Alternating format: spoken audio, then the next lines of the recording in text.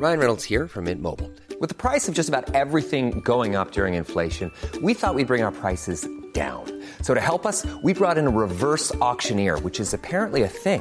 Mint Mobile Unlimited Premium Wireless. How to get 30, 30, bit to get 30, bit to get 20, 20, 20, bit to get 20, 20, bit to get 15, 15, 15, 15, just $15 a month?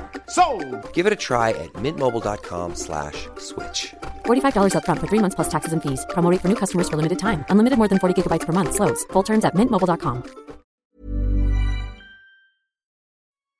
Do you feel that sometimes in your life is art was a kind of burden to you, and how it changed your life? Because it clearly changed your life. Totally. You know, luckily I have piano, which keeps me stable. I am still working for Henry and Nathan now today. You know, I'm working for Henry, interview for you, but it's my work of life.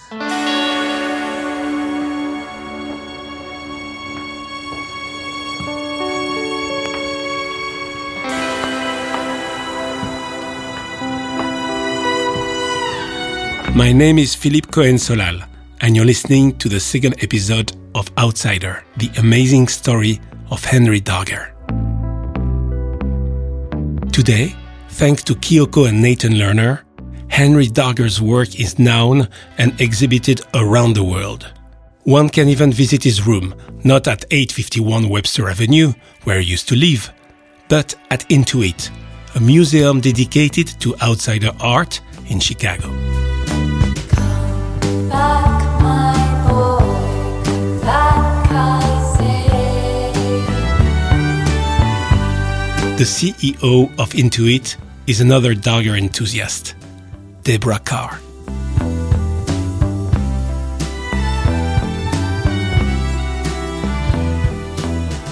I'm Deborah Carr. I'm the president and CEO of Intuit, the Center for Intuitive and Outsider Art in Chicago.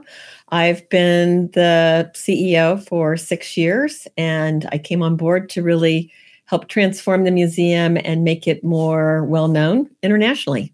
Deborah Carr certainly succeeded in her mission. Intuit is recognized today as one of the major institutions dedicated to outsider art. The museum's first purpose was really to gain more recognition and awareness of this underappreciated genre. And now we fast forward to 2021. The genre is much more robust. People are looking for it, collecting it. Major museums are exhibiting this art. And our mission has adjusted a bit to this new appreciation so that now we are focused on continuing to gain more audiences and reveal new and underappreciated artists to audiences that fall in love with this particular kind of self-taught art. How would you define outsider art? There's no set definition for outsider art, but we like to say that it's art made by people who didn't come to art making through a traditional route, that oftentimes they are so compelled to make art that they must make art even if they don't have training or resources. And oftentimes these are people who make art with whatever is to hand, so found materials and objects used to make art.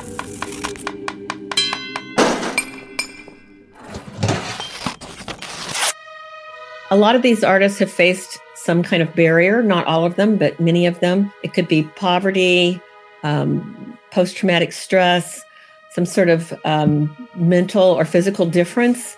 And art making is a way of gaining empowerment, self-fulfillment. Oftentimes prisoners, people who've been in confinement or institutionalized make this art. And I think that is a way for them to express their voice in a way that they're not otherwise allowed to do. The label outsider art was partly inspired by the French term of art brut, which translates to raw art. It was coined in 1945 by French artist Jean Dubuffet. It's interesting because Intuit is in Chicago because there's a lot of people in Chicago who really love this art. And in 1951, Jean Dubuffet came to the Arts Club of Chicago and gave a speech called anti-cultural positions. So there's very much a close link between Art Brut and Intuit and the Chicago outsider art scene. The Jean Dubuffet's original definition of Art Brut was more focused on people with mental differences, and I think that today that term has broadened in Europe to include a whole host of artists with differences or who have come to the art untrained. But I think that the term outsider art is probably considered to be a slightly more encompassing term. But I think that we can almost use them interchangeably. I was curious to ask Deborah Carr if she actually used the term outsider, since the label has received some criticism over the years. The term outsider, I think some people interpret that to mean that we're placing these artists on the outside. And so it can be a controversial term if it's applied. And I think that there are, of course, a lot of artists that just want to be recognized as artists. They don't want to be categorized as female or Black or pigeonholed in some way. So I think it's understandable that artists want to avoid labels. But I think that at the same time, if we can't call it something, we can't raise it up as something that's very unique and special and worth consideration. So we still use the term, but I like to say that this is not about pushing someone to the outside. It's about people who are making art outside of the mainstream classical art tradition. So not the Eurocentric white male mainstream, but a genre that recognizes and puts a spotlight on artists who come from non-traditional backgrounds.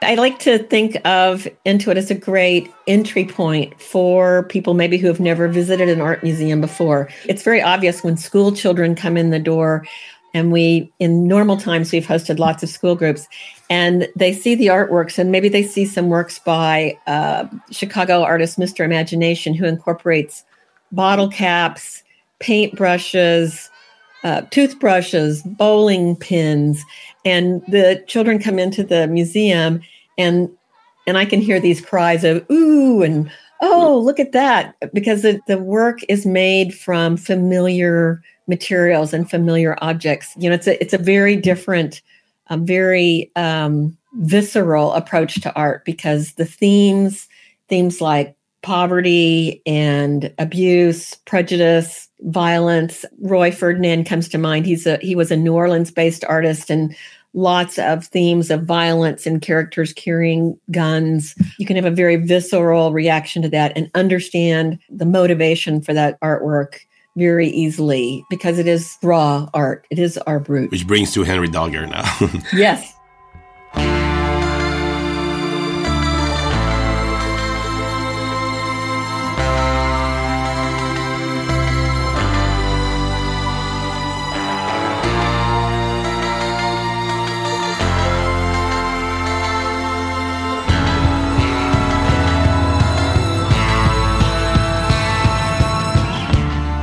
Would you say that a lot of people come to Intuit to see Henry Darger's room? And how famous would you say Darger is for the general public? Well, I think that it's interesting. Oftentimes we have people that come to the museum who've never heard of Henry Darger, but of course we get people who come to the museum from all over the world to see our recreation of Henry Darger's room with the actual objects that he lived with and worked with. And he is, for many people, the gateway to outsider art, because people discover him. Either they saw a play about him, or a television show, or a documentary, or listened to your music, Philippe, or the Vivian Girls band. So there's been so much pop culture created around the mystery of Henry Darger, and when people learn about him, they then become completely drawn in by both the art and the mystery around him. And of course, I shouldn't leave out his writings as well. So he was kind of the full package of someone who created a whole world in his mind and then represented that in written word and in his artwork. And people are still learning and trying to fathom what he was trying to create with this magical world, which I often liken to, Game of Thrones or the Tolkien novels. I'm Sandra, and I'm just the professional your small business was looking for. But you didn't hire me because you didn't use LinkedIn Jobs. LinkedIn has professionals you can't find anywhere else, including those who aren't actively looking for a new job, but might be open to the perfect role, like me. In a given month, over 70% of LinkedIn users don't visit other leading job sites. So if you're not looking on LinkedIn, you'll miss out on great candidates like Sandra. Start hiring professionals like a professional. Post your free job on linkedin.com/people today. You cannot pass! Get out!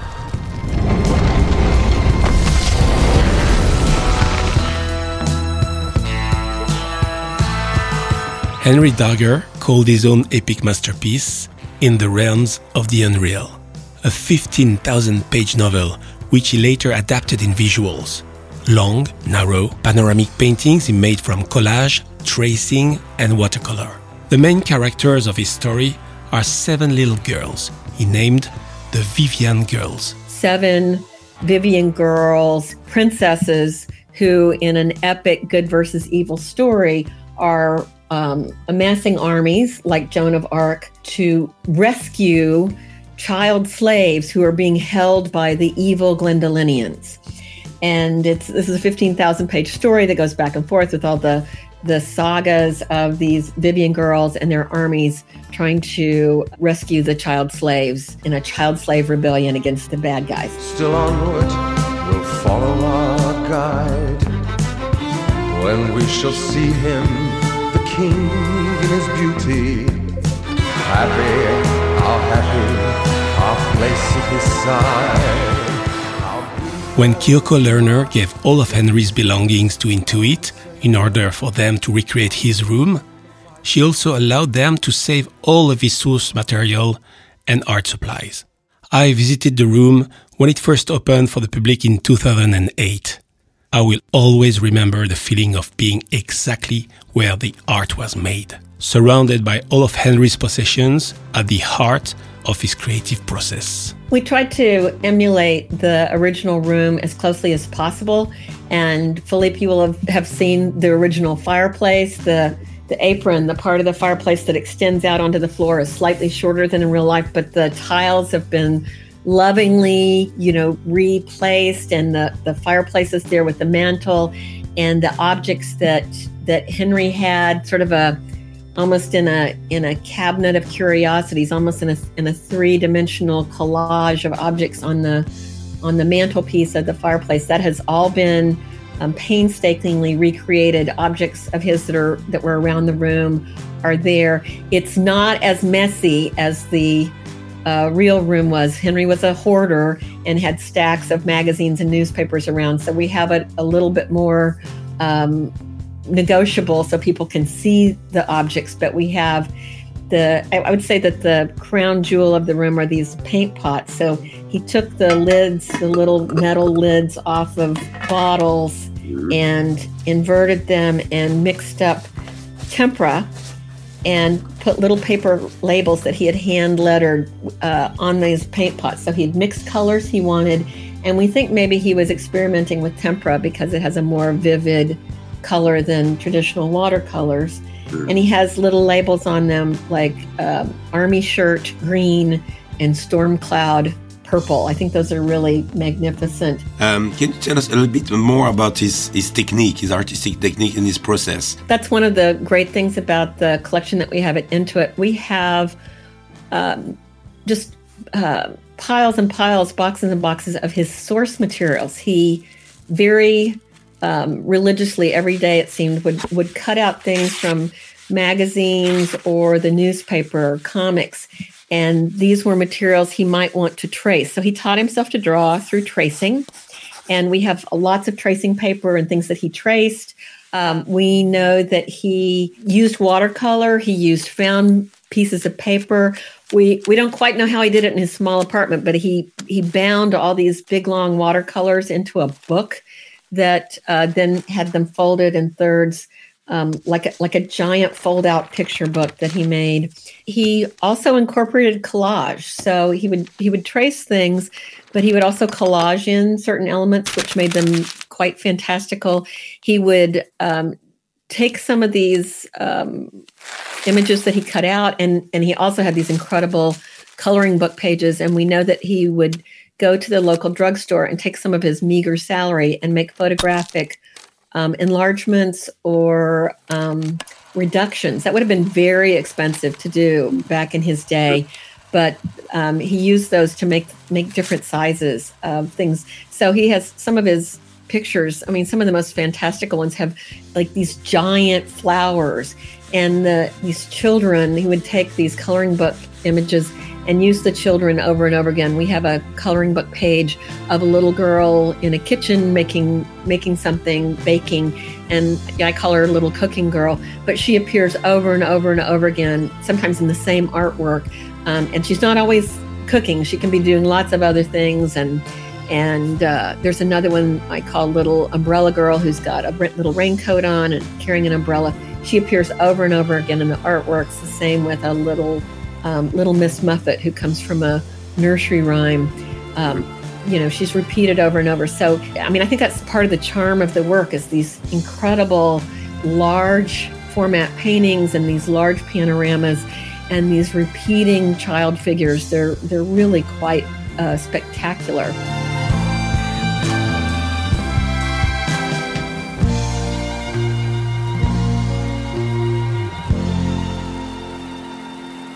The first time I saw like Dagger's art at the Folk Art in New York, I literally fell in love with his art, and I'm so obsessed almost by his work, and I'm so moved by his work. What do you say is so striking about his paintings? Well, I'm obsessed too, Philippe. So I'm right there with you. I discovered him probably around even later than you did, but I have to say that there are certain elements of the artwork that really grab you. The interesting sizes of some of the panoramic works. I think the repetition is very captivating.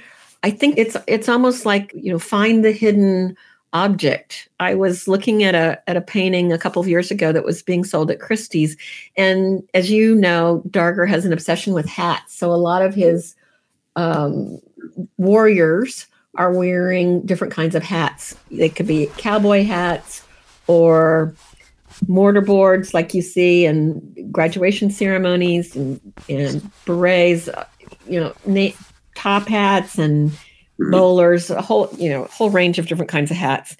And I noticed that one of the characters in this painting I was looking at, it was a big battle scene, was wearing what looked to me like an old-fashioned football helmet, American football helmet, like made with leather with a little strap under the chin, like they wore in the old days. And then I got to looking, and it appeared to me that some of the characters in the painting were carrying bombs. And as I looked at them, I thought, oh no, they're carrying bombs under the crook of their arm in the same exact way American football players would run with a football.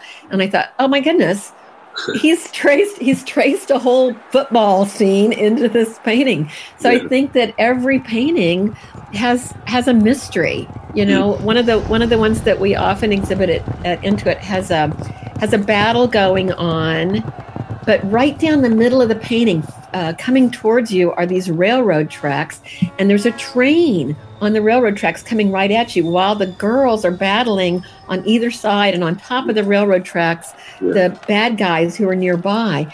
And I love this. It's such a dramatic painting. But then when you look in the distance, on the left side of the railroad tracks, off in the distance, it looks like a Little House on the Prairie. It looks like a Western cabin out on the prairie. And if you look off to the right of the painting, it looks like a European town with a castle up on the mountain. I'm like, look at all of this crazy stuff thrown together in the same painting. It's so exciting and so mysterious. It's every image has so much going on, and the more you look at it, the more you find. We sigh for the child slaves, dread the pains of the new. Their raking sorrows are many, their joys are few. Today, Henry Dogger's artwork is exhibited and celebrated around the world. But when it was first discovered, it received a lot of criticism.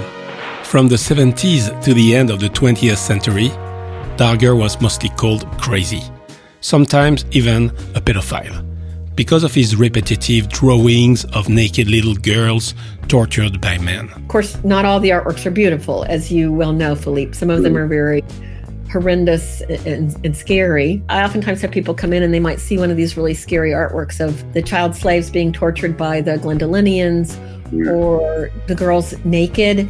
And people are saying, what is going on here? This is really scary. How could this have come out of someone's imagination? But he had a horrific childhood, and he translated that into this story of these evil people and the good people and the heroine girls like Jeanne d'Arc, coming in to save the day. For a long time, no one knew about Henry Dogger's deeply traumatic childhood. Not many people understood that art making was actually a way for him to rewrite his childhood memories.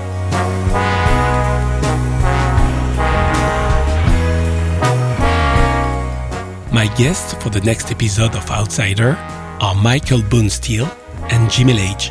Both are scholars who have researched Henry Dogger's life in order to get a better understanding of how trauma shaped his art. Dogger wasn't doing any more than, say, a novelist like Stephen King would do. When Stephen King would write about monsters, it doesn't really mean that Stephen King was a monster. But because Dogger was not understood in any fashion, nobody knew anything about him, they projected their own fears, their own judgments upon him. Even today, there's still a lot of controversy surrounding him. Outsider is a 7-part podcast series. It was created by Philippe Cohen-Solal, written by Clémentine Spiller, and produced by César de Pouilly for Yabasta Records. Special thanks to Jeffrey Carey for reading excerpts from History of My Life by Henry Dogger. If you enjoyed the music in this episode, you can listen to the Outsider album by Philippe Cohen-Solal and Mike Lindsay. The album is inspired by the works of Henry Dogger. It's out now and streaming on all platforms. As of old,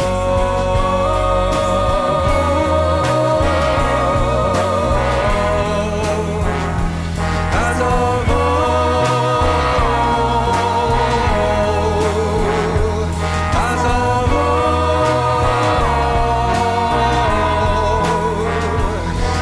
of old,